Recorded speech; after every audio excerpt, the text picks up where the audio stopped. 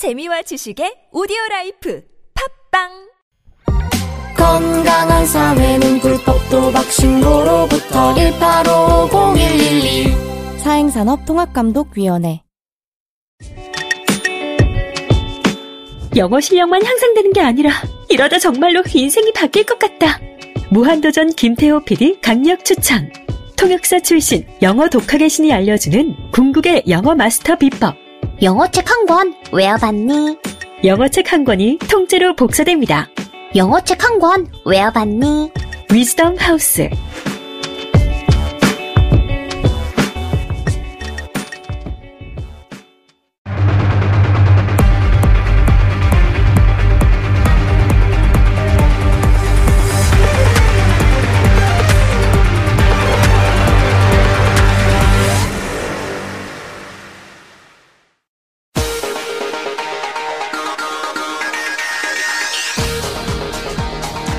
안녕하십니까, 양재열 변호사입니다. 정봉주 전 의원이 개인적인 사정으로 자리를 비워 정봉주의 품격시대를 오늘 하루 대신 진행하게 됐습니다. 오늘 품격시대에서는 우병우 전 민정수석의 영장 기각 소식과 헌재의 탄핵심판 최종 변론과 관련한 이슈들을 날카롭게 분석해드리겠습니다. 2월 22일 수요일 정봉주의 품격시대, 지금 바로 시작하겠습니다.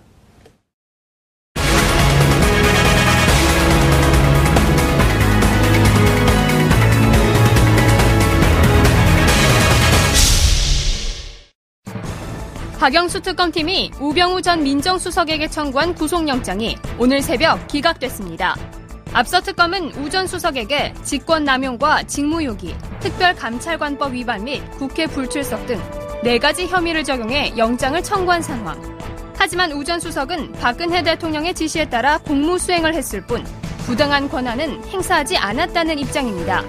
이에 법원은 양측의 입장을 검토한 끝에 범죄 사실에 대한 소명이 부족하고 법적 다툼의 여지가 있다는 이유로 영장을 기각하면서 결국 우 전 수석의 손을 들어줬습니다. 한편 향후 특검이 우 전 수석의 영장을 재청구할지 관심이 모아지고 있는 가운데 일각에서는 영장 재청구를 위해선 추가적 물증 확보가 필요한데 공식 수사기간이 6일밖에 남지 않은 특검이 이 부분을 해낼 수 있을지 미지수라는 관측이 높습니다. 우 전 수석 영장 기각과 수사기간 임박이라는 난항을 만난 특검. 과연 특검이 이 시련들을 잘 헤쳐나갈 수 있을지 지금부터 전망해보겠습니다. 2월 20일 수요일 정봉주의 품격시대 첫 번째 이슈 들어가겠습니다. 박근혜 정부의 핵심 실세로 통한 우병우 전 청와대 민정수석 비서관에게 청구된 구속영장이 기각됐습니다. 이 문제와 관련해 전문가 세 분 모시고 말씀 나눠보도록 하겠습니다. 네, 고재열 시사인 기자 나오셨습니다. 네, 안녕하세요. 예, 최영일 시사평론가 나오셨습니다. 안녕하세요. 예, 안녕하세요. 노영희 변호사님 나와주셨습니다. 네, 안녕하십니까. 안녕하세요. 노 변호사님, 오늘 특히 이 국민들이 왜 기각이 되는지를 굉장히 궁금해하시는 분들 많고 잘 공감도 못하시는 분들도 많은 것 같아요. 네. 날카로운 분석 잘 부탁드리겠습니다. 고맙습니다. 예. 시청자 여러분께서도 샵 5400으로 토론에 참여해 주시기 바랍니다. 100원의 정보 이용료 부과됩니다. 고 기자님. 네. 일단 지금 우 전 수석에게 영장이 기각될 때까지의 상황이죠. 네. 오늘 아침까지 뭐 혐의나 이런 부분들을 간략하게 좀 정리를 해 주실 수 있을까요? 영장 기각된 시간이 새벽 1시 10분경인데요. 사실 이 시간에 이 결과가 나온 거에서 이런 결과를 또 예측도 했을 수 있을 것 같습니다. 왜냐하면 새벽 늦게까지 기다리게 하고 기각이 됐을 때 충격에 비하면 예. 어쨌든 일단 혐의는 직권남용 및 권리행사 방해, 그리고 직무유기, 그리고 특별감찰관법 위반, 그리고 국회에서의 증언 감정에 대한 법률 위반이었는데 이런 4가지 혐의를 적용해서 영장을 청구했고 이 오민석 부장판사가 14시간 정도 이제 고민했습니다. 그런데 기각을 했고 그 이유를 들어보면 영장 청구 범죄 사실에 대한 소명의 정도와 그 법률적 평가에 관한 다툼의 여지 등에 비추어 구속의 사유와 필요성을 인정하기 어렵다. 이제 이런 판단을 했고요. 이에 대한 자세한 해설은 노영희 변호사님이 해주시다. 알겠습니다. 사실 노 변호사님 말씀 듣기 전에 이 우병우 전 수석이 최근에 국정농단 사태의 시작이었잖아요. 어떻게 보면. 그리고 다들 국민들이 궁금해하는 것 중에 하나가 이렇게까지 일이 벌어질 때까지 민정수석으로서 무슨 일을 하고 있었느냐. 네. 또 민정수석으로서 일을 잘못했다라고 하면서 제기됐던 의혹들이 이제 법리로는 혐의가 4개이지만 거의 한 10개가 넘는 혐의들이 제공이 됐는데, 그렇죠. 의혹이 제기가 됐는데 그게 영장이 기각됐어요. 국민들이 참 바라보는 감정이 복잡할 것 같아요. 최영일 평론가님은 어떻게 보셨어요? 오늘 이제 제가 늦은 점심을 먹는데 그 식당에 어르신이 계셨어요. 그 사장님이 어제 온갖 방송에서 우병우 특집처럼 우병우는 어떤 인간인가, 어떤 인물 분석도 하고 죄과 다 이야기하고 이번에 국정농단의 핵심 인물이다. 결국에 특검이 마지막에 우병우를 집어넣는구나. 그래서 그 영장 구속되는 걸 보려고 새벽까지 잠을 안 주무시고 TV를 보시다가 1시가 넘어서 속보, 우병우 영장, 구속영장 기각. 아이고. 너무 허탈해서 잠을 못 이루셨다는 거예요. 눈이 뻘개지셔가지고 이제 식당 일을 하고 계신데 그 이야기를 들으면서 참 짠하고 안타깝고 제 심정도 다르지 않고 적어도 다수의 국민들이 오늘 그런 하루, 진눈깨비를 맞으면서 우중충한 하루를 보내셨을 거란 말이에요. 최평원님도 그러면은 영장이 발부될 걸로 기대를 하셨던 거예요? 사실 저는 어제 냉정하게는 반반이라고 생각을 했고요. 그럼에도 불구하고 보도된 것으로 보면은 반반. 예. 이거 판사의 판단에 달려있다.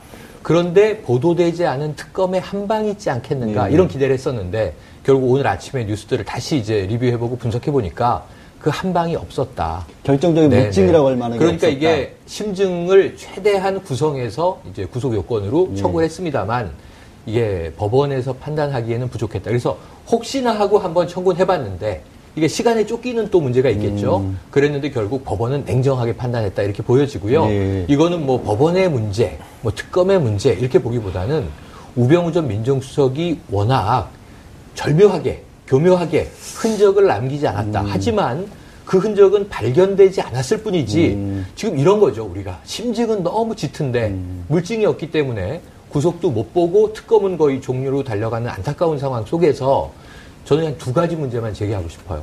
이 기자가 레이저빔 어제도 2번 쐈습니다. 들어가면서는? 네, 들어갈 나올 때 2번 때는 쐈죠. 웃었어요. 나올 때는 편안했죠. 뭐 이제 구치소 체험하고 몇 시간 동안 엷은 미소를 띠면서 네, 나오는 상황이었는데 결국 내가 이겼다. 이런 뭐 일단 일시적인 승리의 미소 아니겠습니까? 그런데 어제 레이저빔 쏠 때 자, 구속된다면 이게 마지막 인터뷰인데 한 말씀 남기시죠. 여기에 이제 누구라도 화가 났겠죠? 자극적인 질문이고. 예. 두 번째가 왜 자꾸 최순실을 모른다고 하시는 겁니까? 모릅니다라 그랬죠. 기자의 그래도. 질문은 아는데 분명히 예. 모를 리가 없는데 왜 자꾸 모른다고 하시는 겁니까? 이게 이 질문이 핵심이에요. 그렇죠. 최순실을 몰라서는 안 되고 모를 수가 없는 사람이에요. 오늘 보도를 보면 우병우 수석의 이 대응 논리는 간단합니다. 나는 대통령의 지시만 따랐을 뿐이다. 나는 가교였다. 대통령이 지시하면 아래로 전달했고 아래에서 대통령께 올라오는 보고를 위로 전달했고 채널일 뿐이다. 인간이 아니잖아요? 민정수석 왜 필요합니까? 월급 왜 줍니까? 인간이 아니잖아. 좀 심하신 것 아니, 같은데. 본인의 이야기로 하면 인간으로서의 윤리적 아니, 역할이 없잖아요. 전달해주는 사자 역할이니까. 그 고위 공직자인데 민정수석이면 수석 비서관인데 이 사람이 윤리적 판단 없이 대통령이 위법을 지시하면 위법을 해도 도의적 책임을 이게 져야 지구적 한다는 문제가 거죠. 아니냐 이거죠. 저는 그래서 네. 이런 문제에서 결국은 그래 나 무능한 사람이다. 나 무능하니까 최순실을 그때 미리 차단 못해서 차라리 국민에게 무능이 죄송은 낫다. 한데 저는 그냥 무능했어요라고 가는 전략이거든요. 제가 보기엔 그 반대 사이드에서 보면 굉장히 유능한 사람인데 공익적으로 유능하기보다는 사익적으로 유능했던 것이 아닌가. 이게 굉장히 국민적인 공분을 낳고 있는 하루가 되고 있고 네. 여기 법률가 계시니까 뭐 우리 고 기자님도 냉철한 기자로서 난 기각 뭐 예언했었다. 전혀 좋은 게 아니에요. 제가 보기에는 국민들 아니, 왜- 다수가 화가 나 있어요. 아니 그렇게 상황을 네. 분석한 분한테 왜 또 화를 여기다 엉뚱한 데 푸세요? 뭐 오늘 아니, 근데- 양봉주 앵커님을 봐서 제가 좀 참겠습니다. 네. 아니 근데 노 변호사님, 예. 이제 최 평론가께서는 말씀을 하면서 혹시나 하는 바람에 특검도 그냥 기대하지 않고 청구를 했다라는 식으로까지 이제 얘기를 하셨는데, 그리고 또 실제로 이제 국민들이 느끼는 여러 가지 감정들 정리를 잘 해주셨어요. 말씀드리고 싶은 여러 가지 유혹도 있고, 아니 어떻게 영장실질심사 중에 나왔던 얘기가 그럼 민정수석이 뭐 하는데 그냥 심부름만 하는 자리야? 정말 올려주고 내려주고 그거는 엘리베이터에 맡기면 되는 거 아닌가? 그런 생각까지 하게 만들었잖아요. 근데도 기각이 된 어떤 사유가 법적으로는 도대체 뭡니까? 사실 뭐 아까 혹시나 청구했는데 뭐 역시나 기각이다 이런 말씀을 취지를 하셨는데 사실 특검 입장에서는 혹시나 청구한 건 아닙니다. 네. 상당히 열심히 그럴 리는 없죠. 예, 열심히 수사를 했고 여러 가지 혐의점들을 정리를 해서 청구를 했습니다. 특히 특검에게 물어보니까 정말로 미진하다고 생각하는 거 빼놓고 확실하다고 생각하는 것들만 모아서 청구했기 때문에 본인들은 영장이 발부될 것으로 확신한다 이런 얘기까지 사실 오히려. 나왔었거든요.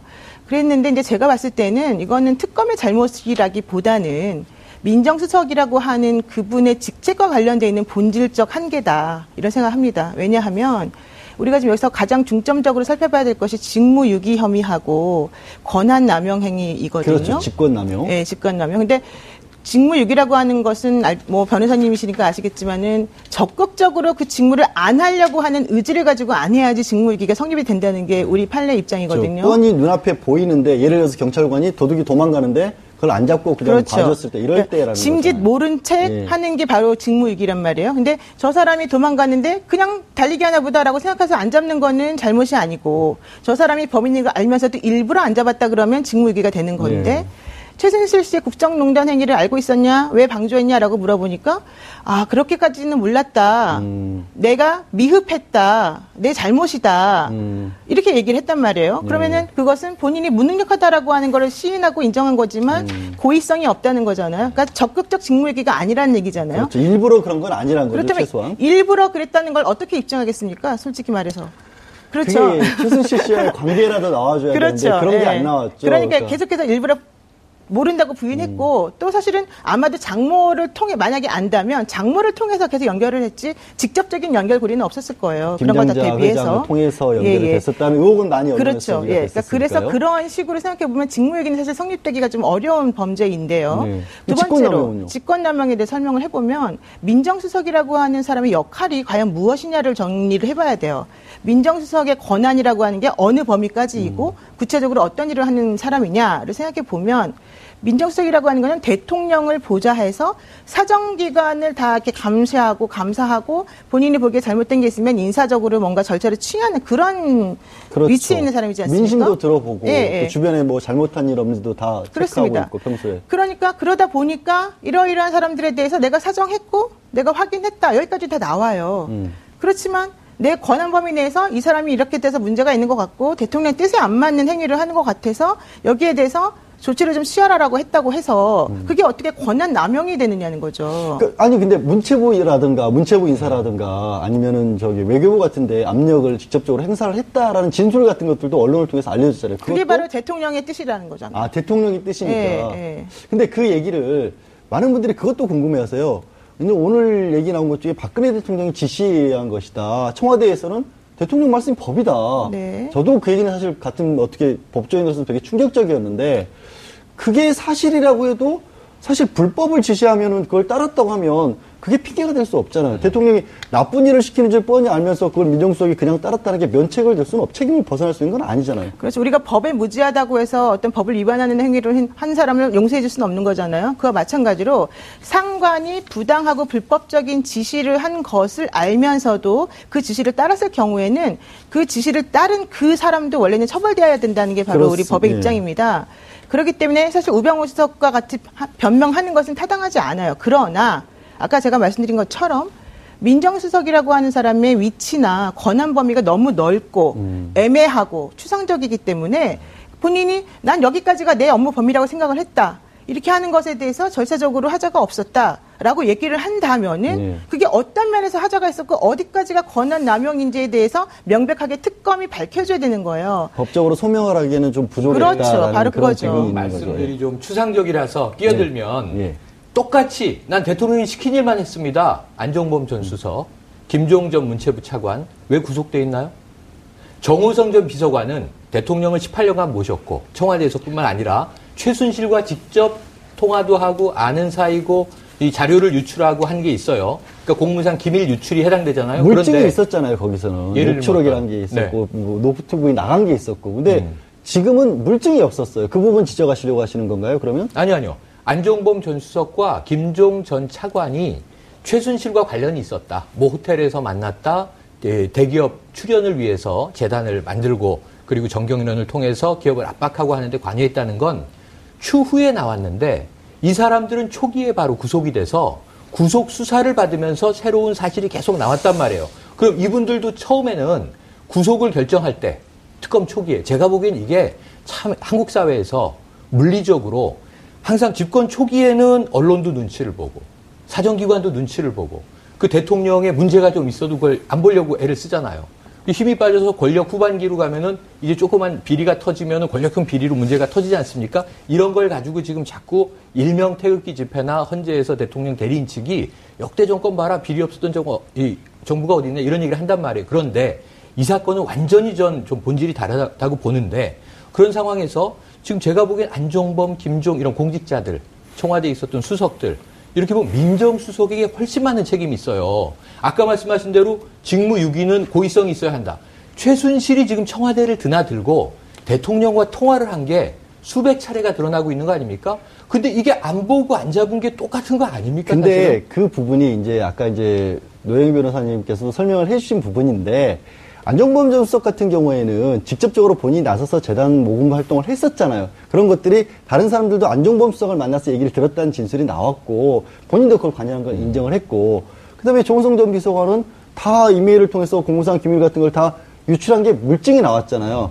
그런데 이 우병우 전 수석 같은 경우에는 그런 식의 증거 내지는 뭐 예를 들어서 사인을 해서 서류를 만들어가지고 이 사람 뭐 저 징계해라 이런 게 없었다는 얘기를 이제 노 변호사님 하신 거고 제가 몇 거기서 가지만 추가적으로 말씀을 들어보면 그럴 만한 권한이 있었다라는 겁니다. 그러니까 그거를 민정수석이기 때문에 원래 그렇게 할 수 있는 일이라는 거를 것과 원래 그렇게 할 수 있는 일인데 도가 좀 지나쳤네를 법적으로는 명확하게 선을 나누기 어려웠다는 거예요. 제가 하나만 말씀을 드릴게요. 지금 우리 양 변호사님 말씀하시는 것 중에 이제 증거가 없다, 물증이 없다, 그 부분이 사실 매우 중요한데요. 어제 제가 아까 말씀드린 뭐 직무범위 이런 게 애매하다, 이런 법리 다툼의 문제인 것이고, 지금 말씀하시는 부분은 소명이 부족하다는 부분과 관련된 내용이었거든요. 근데 이제 이런 얘기가 있습니다. 그 특검에서 수사를 할 때, 예를 들면은 특별감찰관법 위반의 혐의에 관련해서 하나만 설명을 제가 드리면은요. 특별감찰관실에서 이석수 특별감찰관이 사표를 내고 나왔습니다. 그러니까 그 밑에 있던 그 별정직 공무원 6분인가요? 네. 이제 그분들이 언제까지 이 임기가 남아있는데 언제까지 계속해서 있을 수 있는지에 대해서 좀 의문이 있었지 않습니까? 당연히 이제 그 규정한 대로 뭐 2년을 생각하고 있었었는데 우수석 쪽에서 나갔으니까 감찰관이 나갔으니까 당신들도 나가야 된다라고 이제 퇴임을 막 종용했단 말이에요. 그러니까 이분들이 안 된다라고 버텼어요, 처음에. 그러니까 이건 이제 확실하지 않습니다. 그렇지만 이제 제가 아는 범위 내에서. 그러니까 그분들의 예산을, 그분들이 사용하는 사무실이라든가 건물 전화 이런 것들을 일을 못 하겠다는 거 아니에요? 그런 것들을 누가 비용을 대주냐 하면 법무부에서 예산을 받아가지고 하는 곳이란 말이에요. 그러니까 법무부에서 예산을 끊었다는 거예요. 그러면 임대료가 밀리지 않습니까? 전화비를 못 내지 않습니까? 임대료 전화비가 밀리니까 이 6분이 못 버티고. 그러니까 그게 국민들이 보도가 되는데 그거를 국민들은 아니 그러니까 네, 제가 잠깐 말씀드릴게요. 그러니까 못 버티고 본인들이 사비를 털어서 임대료도 내고 전화비도 내고 나와버렸어요. 자, 그럼 여기서 문제가 되면 이 특별감찰관법을 위반했다라는 혐의를 입증하기 위해서 해야 될 일이 뭐냐면은 그 6명의 별정직 공무원들을 데려다 물어보는 게 필요하죠, 당연히. 두 번째, 정말로 임대료가 밀린 사실이 있는지 예산이 끊긴 게 있는지 확인해 봐야 되겠죠. 세 번째, 무엇을 해야 됩니까? 법무부나 검찰이나 예산을 지원하는 쪽에서 정말로 일부러 끊었는지를 확인해야 되지 않겠습니까? 그런 걸 확인하기 위해서는 누구를 만나야 됩니까? 검찰이나 법무부 관계자들을 만나서 확인해 봐야 되는 거잖아요. 그런데 그런 곳에, 즉 법무부나 검찰이나 이런 쪽 사람들에 대한 조사가 제대로 이루어지지 않았다라고 하는 거였습니다. 그러니까 말하자면 입증을 한답시고 했지만 결과론적으로는 반쪽밖에 못했다. 그게 바로 이 소명이 부족했다라고 하는 것에 대한 근거가 되는 것이었거든요. 그러니까 그런 식이라는 거죠, 말하자면. 네, 근데 이게 지금 이제 잠깐만요. 예. 아니 이제 말씀하신 건 이해가 가요. 그리고 또 어떤 부분이 있냐면 다른 분과 달리 이 검찰이나 이런 데를 수사하기가 어려웠던 부분이 있을 수 있는데 제가 고 기자님한테 그 한 가지 여쭤보고 싶은 게 우리 그 최순실 씨 포스트잇 보도가 있었잖아요. 그러니까 인사검증 자료를 민정수석실과 왔다 갔다 봤었다. 그런 부분들에 대해서는 나온 것들이 있었지 않습니까? 그런데 이제 그것도 보낸 측에 있지만 받은 쪽도 증명이 있어야 되는 거잖아요. 민정수석실에서 받았다. 네. 그러니까 나는 받은 적이 없다라고 했을 때 그 포스트잇만 가지고 받은 걸로 간주하기는 이제 쉽진 않았을 것 같고요. 저는 이제 좀 더 어떤 근본적인 차원에서 왜 우병우 전 수석이 다른 피의자들과 달랐느냐 하는 부분에 저는 그렇게 생각합니다.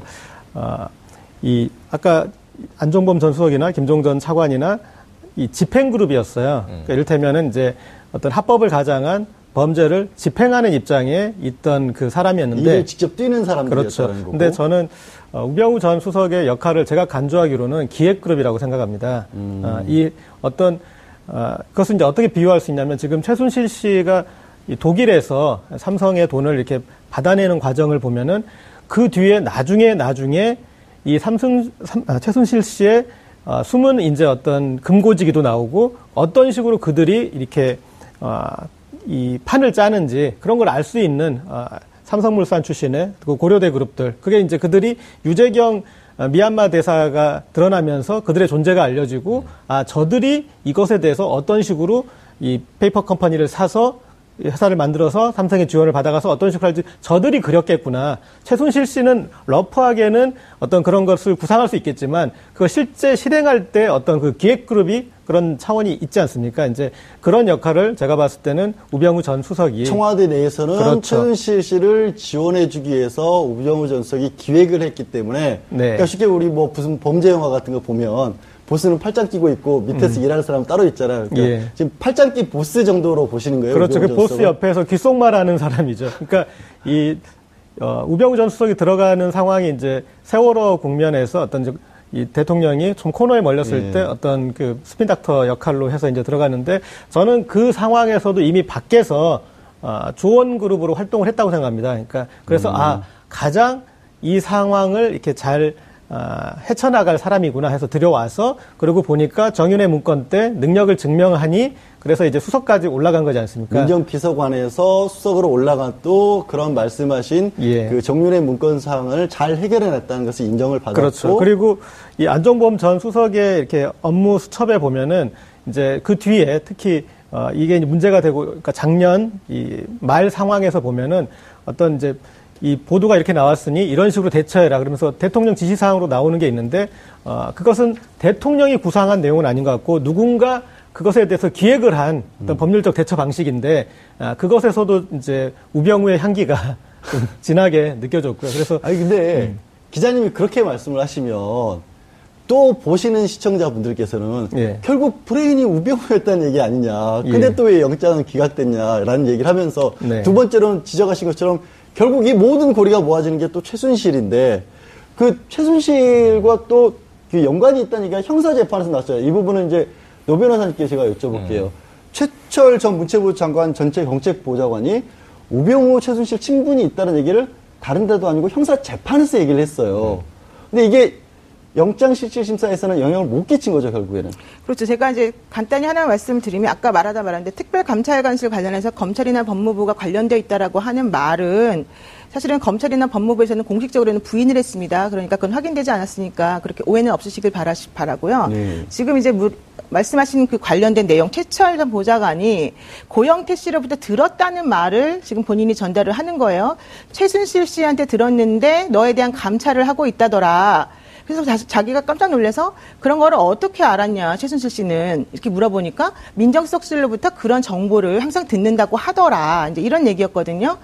물론 뭐 이제 잘 아시겠지만은 민정수석실에서 듣는다고 한다고 해서 우병우 전 수석이 직접 얘기를 해줬다는 뜻은 아니잖아요. 그렇죠. 또 하나는 형사재판에서는 이제 전문 증거의 법칙이라고 해서 다른 사람이 얘기한 거라니까. 고영태로부터 들었다는 얘기니까 고영태가 그 말을 해주면은 최철 전 보좌관의 말을 뭐 믿을 수 있는 걸로 보겠지만 또 역시 고영태 말이 맞게 되려면 또다시 최순실 씨가 그런 말을 했다라고 하는 거를 얘기를 해줘야만 되는 거예요. 그러니까 되게 캐다 보면은 여러 가지가 나와서 사실은 그거 자체로는 그렇게 큰 의미 있는 증언은 아니었다라고 하는 게 법원에서 판단한 내용이죠. 최평론가님. 그럼 이제 특검 어떻게 해야 돼요? 우전수석 이대로 그냥 넘어가야 돼요? 저는 아까 이제 말씀하신 이야기를 종합컨대 우병우 전 민정수석이 무죄거나 여기서 아무런 혐의가 없다는 게 밝혀졌다 이게 아니라 구속의 사유를 인정하기에는 소명이 불충분했다. 그러니까 지금은 증거가 좀 불충분하다. 판사를 설득시키지 못했다. 정황 정보라든가 뭐 간접 정보들은 있고 그랬을 개연성은 있으나 확실하게 법원이 잡아놓고 수사하시오 하기에는 뭔가 좀 비어있는 구석이 있어서 그것을 인정 못하겠다는 게 법원의 기각이잖아요. 이게 유무죄 재판 판결이 아니고 구속영장에 대한 기각이잖아요. 그러니까 끝난 건 아니죠. 끝난 게 아니라 저는 이게 특검은 여러 번 겪고 있는 일입니다. 최경희 전 이화여대 총장, 전 총장. 누가 봐도 이게 수장인데, 교육농단에. 그 사람만 안 걸리고 뭐 류철근 교수부터 남궁건 입학처장, 김경숙 전 학장 다 구속됐잖아요. 왜 총장이 빠지지? 근데 결국은 보강수사를 했더니 그때도 어떤 증거가 있었냐면 전 학부모로 2번밖에 안 만났어요. 이렇게 본인이 얘기를 했는데 사실은 2016년도에만 20여 차례 전화 통화한 게 나왔잖아요. 밖에서도 만났다. 네, 그러면은 나왔었고. 이게 뭐 간접적으로 밖에서 만났다. 또 나중에 나온 증거도 있고. 근데 이게 보강이 되니까 구속이 되잖아요. 삼성 이재용 부회장도 대가성 없었다. 강요에 의해서 우린 돈 냈다라고 했다가 보강 수사를 3주 정도 하니까 결국 구속이 되잖아요. 저는 우병우 전 민정수석도 보강 수사에 의해서 나올 게 많다. 지금 너무 이 의혹스럽고 궁금한 게 많다고 봐요. 근데 시간이 없잖아요. 특검 28일까지 문제는 끝나는데. 그겁니다. 지금 이제 오늘 다 갔고 6일 남았습니다. 내일부터. 6일 동안 뭘 더 찾아낼 수 있겠네요. 쉽지 않은 상황이죠. 왜냐하면 나머지 전체를 마무리해야 되니까. 그렇다면 여기서 30일이 추가된다면 그래도 우병우 전 수석에 대한 수사를 보강할 가능성에 시간과 자원이 확보가 되는데 그렇지 않다면 저는 우 수석은 구속 안 된 상태에서 검찰로 넘어가게 되는데 여기서 많은 국민이 우려하는 게 뭐냐면 다른 피의자와 또 달라요. 이 사람은 검찰 소속이라는 겁니다. 우병우 라인? 우병우 라인의 우병우 사단이라고 부르죠. 근데 우병우 사단이 검찰만이 아니라 초기에 여러 가지 이야기가 보도됐던 바를 그냥 대략 정리하면 사정당국을 장악한다 그랬을 때 사정당국이 뭐예요? 검찰이 핵심이지만 경찰력도 있죠. 국정원도 있죠. 국세청도 있죠. 거기에 군인사 개입설까지 나왔었습니다. 그렇다면 우리나라에서 힘 있는 공권력은 다 장악을 한 거 아니냐? 그렇기 때문에 청와대에서 개인비리 의혹이 이 재단 게이트로 이게 터져서 최순실의 등장과 더불어서 민정수석이 기획자다. 우리가 이야기했던 대로 다 기획자로 등장했던 그림자예요. 우병우 그림자가. 그런데 그 사람을 구속시키지 못한 상태에서 특검은 종료된다.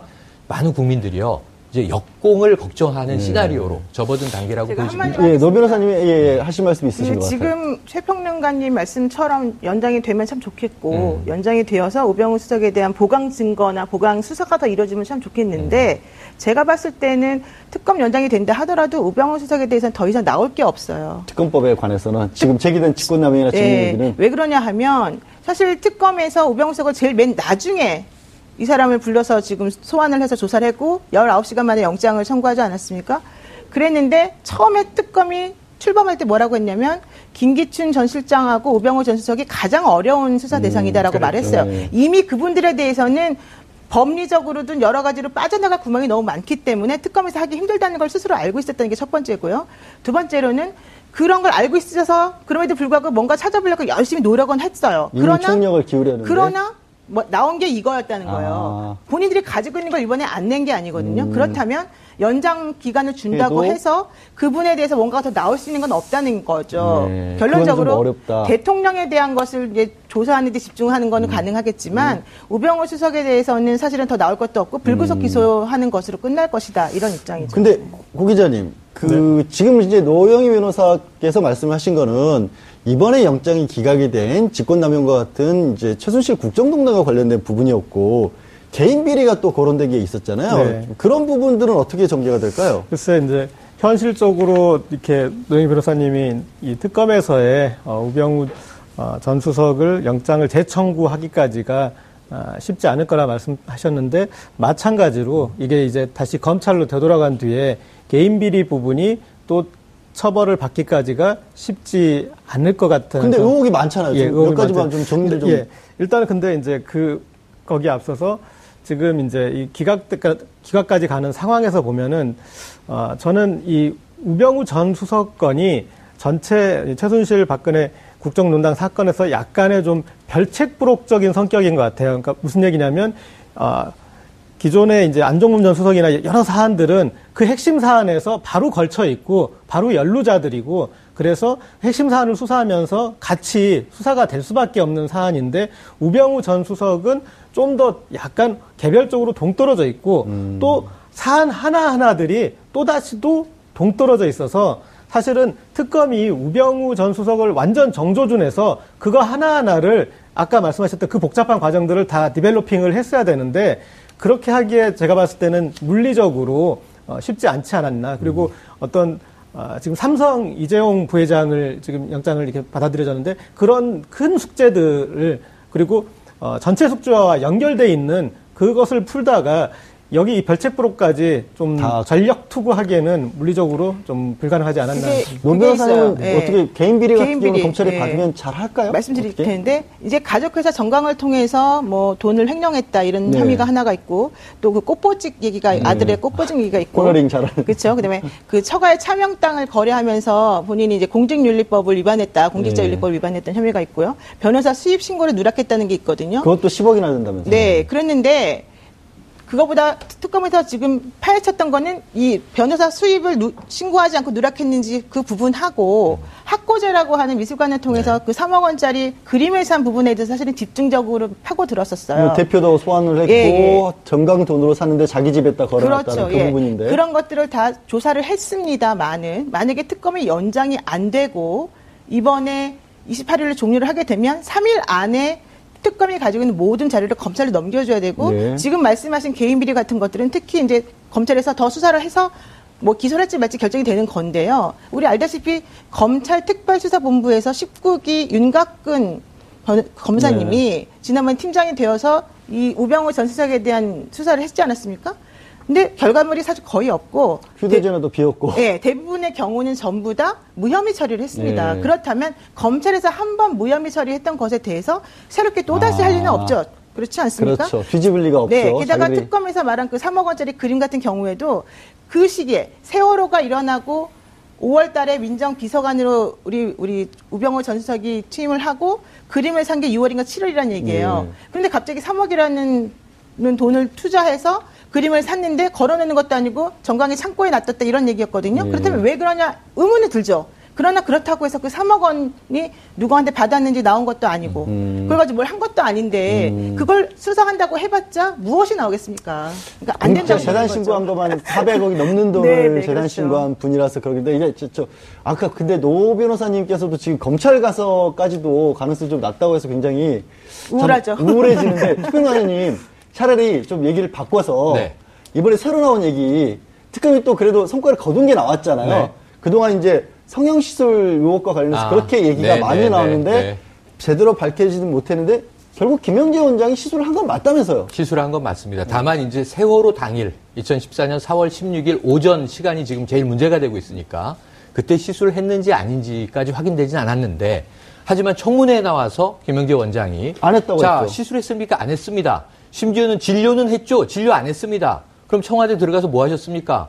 이 대통령이 피부 트러블을 호소해서 피부를 좀 봐드렸습니다. 그게 진료 아닙니까? 의사가 누군가 아프다고 해서 가서 봐주면 그게 진료죠, 사실은. 본인이 그게 전문이시잖아요. 그런데 진료라는 말을 쓰고 싶지 않아서 회피하는 모습을 우리가 청문회로 다 봤고, 그리고 세월호 이 당일 오전에는 장모를 시술했다라고 얘기를 했어요. 근데 그것도 뭐 프로포폴을 썼네 안 썼네 시간이 많냐 말이 장모에게 많죠. 썼다 얘기를 했는데 그러기에는 양이 너무 많고 장모가 이제 노인이기 때문에 건강도 좋지 않고 그다음에 너무 빠르게 시술을 하고 뭐 골프 치러 간다고 나가버린 시간대가 좀 미심쩍고 문제가 많이 남아 있어요. 이 문제는 남아 있어요. 청와대에서 세월호 7시간 아직도 명확하게 증명을 못하고 있기 때문에 성명을 못하고 있기 때문에 여기에 대해서 김영재 원장은 수상한 상황이 남아 있고 거짓말이 이제 폭로된 게 전 우병우 전 민정수석과 다르지 않은 결이라고 봐요. 아니다, 모르다, 그런 적 없다라고 했는데 결국은 했다라고 인정하게 되잖아요. 시술했다. 그럼 이제 문제는 그동안 거짓말로 일관했지만 이제는 실토하게 되는 단계로 넘어간 거 아닙니까? 그리고 이제 그 핵심적인 스모킹 거는 뭐냐 하면 부인은 이미 구속이 됐잖아요. 처음에는 김 원장만 보고 있었지만 알고 보니 박채윤 씨가 관계된 사업 그리고 처남이 또 하고 있는 화장품 회사 리프팅 실 회사 거기에 최순실과 이권이 개입돼 있다. 그래서 저는 이거 잠깐 우병우 민정수석 얘기를 살짝 곁들이면 지금 개인 비리는 잡아넣기 위한 빌미였지 핵심 사안은 아니라고 보고요. 전 우병우 전 민정수석에게 두 가지가 궁금해요. 특검이 못하면 검찰이 하더라도 처음에 청문회에서 위증을 한 정황이 있는 게 청와대 자신이 어떻게 들어갔느냐. 이게 제일 중요하지 않습니까? 누가 청와대에 우병우라는 인물을 픽업했는가. 근데 여기에 대해서 자신은 김기춘 당시 비서실장이 추천했다고 안다. 그래서 김기춘 전 비서실장은 같은 청문회 자리에서 나는 우병우를 뭐 추천한 바 없다. 그러니까 왜 청와대에 누구에 의해서 들어갔는지도 미스테리예요. 그리고 여기에 대해서 청와대 내부 관계자의 전원으로 초기에 보도됐던 건 안봉근 당시 비서관이 자, 우병우는 봤는데 C등급이다. 이게 청와대에 불러들이기엔 결격이다. 할매가 뽑으라고 했어요. 이 할매는 최순실이냐 대통령이냐 이런 이야기를 우리가 무성하게 했어요. 그 얘기는 다 지금 들어가 있습니다.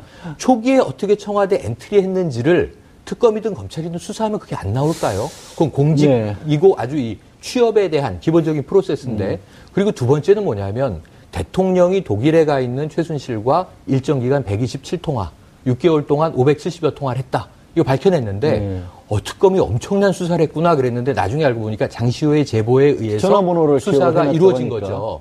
그렇게 본다면 저는 이 우병우 민정수석이 사용했을 공용폰, 또 개인폰, 혹은 차명폰, 민정수석실 주변으로 통화 내역을 찾아야 되는데 이 용의주도한 우병우가 최순실과 직접 통화했을 가능성은 희박하게 보지만 전달됐을 경로가 존재할 거 아닙니까? 압수수색 들어가니까 롯데 돈 돌려주시오. 압수수색 들어가니까 증거 다 파기하시오. 이게 그 쓱가 요정 이 김경진 의원이 얘기했던 의문으로 돌아가면 어떤 경로로 커뮤니케이션 채널이 형성됐을까라는 것도 조금 더 들여다봤어야 되는 거 아닌가 하는 안타까움이 있어요. 최 평론가께서 지금 이제 말씀하신 그런 것들을 추가적으로 더 하기 위해서라도 결국엔 필요한 게 고 기자님 그 특검 계속 해야 되는 거 아니에요. 그리고 지금 이제 특검 할 수 있냐 없냐 칼자루 쥔 거는 황교안 권한대행인데 지금 어떻게 하고 있는 겁니까 권한대행은? 지금 권한대행은 이제 법률에 근거한 연장 여부를 결정할 수 있는 그 날짜까지 일단은 시간을 벌 것으로 보이고요. 그런데 이제 국회에서는 특검법을 이렇게 개정하려면 직권상정이라도 하려면은 그것은 이제 그 날짜에 맞춰서는 본회의나 그런 것이 없기 때문에 이제 앞에 해야 되는 이제 어떤 약간의 진퇴양난의 그런 상황인데 뭐 아까 우병우 전 수석에 대한 어떤 수사의 부분에 우리가 약이 올랐지만 더 약이 오를 부분이 사실은 이 특검의 연장 혹은 특검법 개정 이 여부겠죠. 근데 일단은 저는 좀 이제 이게 정치의 영역으로 그러니까 사실은 이 내부 영역으로 봐서는 사실은 좀 엉켜 있어요. 그러니까 이것을 현행 구조대로 가면은 좀 이런 표현 좀 그렇지만 좀 속된 표현으로 나가리가 되기 쉽습니다. 지금 왜 정치권에서 합의가 안 되는 것 같아요? 그러니까 왜냐하면 지금 확실한 동력 그것은 이제 이 특검 연장에 대한 어떤 국민의 의지와 그리고 이게 안 됐을 때에 대한 어떤 그런 분노 그리고 이게 뒤에 정치적 책임 이제 이 문제들이 부각이 돼야 되는 국면인 것 같아요. 그러니까 지금 우병우 전 수석도 구속이 안 된 입장에서 특검까지 연장이 안 되거나 특검법도 개정이 안 되는 상황이 된다면 엄청난 어떤 그런 그 국민적 분노에 봉착하게 될 텐데 그 분노의 화살을 그러면 이제 누가 받을 것인가? 분명히 황교안 대행에 대해서도 그 화살이 가고 그리고 또다시 자유한국당 같은 이제 여당에도 가고 또 박근혜 대통령 가는데 뭐 모르겠습니다. 그 다음에 다시 탄핵 인용이 돼버려서 이제 탄핵이 확정되면은 그것에 대한 또 회소의 여진이 있는데 어쨌든 이 일주일 동안 상당히 어떤 그 분노의 응어리 덩어리가 젖을 것 같아서 저는 이제 그 부분을 이거에 이제 키를 잡고 있는 사람들이 어떤 식으로 받아들여서 어떤 이 방향으로 갈지 그게 좀 궁금합니다. 그러니까 이제 슬슬 정리를 해야 되는데 지금 말씀하신 부분들을 이제 황교안 권한대행이 만약에 허가를 안 해주면 결국 정치권의 역할인데 지금 정석영 의장 같은 경우에 좀 소극적이에요. 합의 안 되면 안 된다라는 식으로. 최 평론가님 이 상황을 좀 풀어갈 수 있는 묘책이 없을까요? 짧게 좀 말씀해 주시면. 묘책 없어 보입니다. 단정적으로. 아니, 왜냐면요. 말씀을 해달라니까 없다고 그러면 정세균 국회의장 입장에서는 지금 이게 뭐 천재지변이나 국가 비상사태에 준하는 것인가 이게 유권 해석이 쉽지 않잖아요. 야사당의 입장은 다 알죠. 그런데 이제 이것을 직권상정하면 또 여당인 자유한국당이 이제 난리 치지 않겠습니까? 이런 여러 가지 문제에서 국회 내에서 법 개정안은 이미 늦었고 23일에 직권상정해서 본회의 통과돼도 황 권한대행이 한 번만 거부권을 행사하면은 시간이 넘어가 버려서 끝이에요. 제가 보기엔 제의 가능성이. 안 해도 돼요. 그냥 가만히 있으면 돼요. 그렇죠. 맞아요. 자동으로 특검이 지금 끝나버리니까. 지금 단기적으로 시간은 황 권한대행의 칼자루의 편이에요. 그리고 저는 특검 연장도 안 할 가능성이 높고. 국민들이 이렇게 애타게 바라보고 있는데. 결국은 그 심판은 대선 이후에 받아야 되지 않겠습니까? 긴 시간은 국민의 편이라고 봅니다. 근데 지금 단기적으로는 이번 주와 2월 말 헌재에서 탄핵에 대한 판결을 내리기 전까지는 다소 이제 암흑의 시간이 일정 기간 흘러갈 수 있겠다. 그게 좀 화가 나네요. 예, 알겠습니다. 뭐 조금 첨언을 하나 하자면 짧게만. 네, 저는 정세균 의장이 역할을 할 수 있는 것에 대해서 조금 기대를 걸어보겠습니다. 정세균 의장이 예. 그걸 위해서는 어떻게 보면은 여야의 정치권들도 조금 더 국민들의 마음을 더 받았으면 좋겠다라는 생각이 듭니다. 네, 이제 특검 수사 기간 만료가 말씀드린 것처럼 이제 겨우 6일 남았습니다. 그동안 특검은 국민의 뜻을 대변해서 열심히 달려왔고요. 이 특검, 박영수 특검이 수사를 잘 마무리할 수 있기만을 바라봅니다. 정봉주의 품격시대에서는 여러분의 소중한 의견을 받고 있습니다. 샵 5400으로 토론 주제에 맞는 다양한 의견 문자로 보내주시기 바랍니다. 100원의 정보 이용료는 부과됩니다. 한 발 더 깊이 들어가는 시사 분석. 여러분은 지금 생방송으로 진행하는 정봉주의 품격시대와 함께하고 계십니다.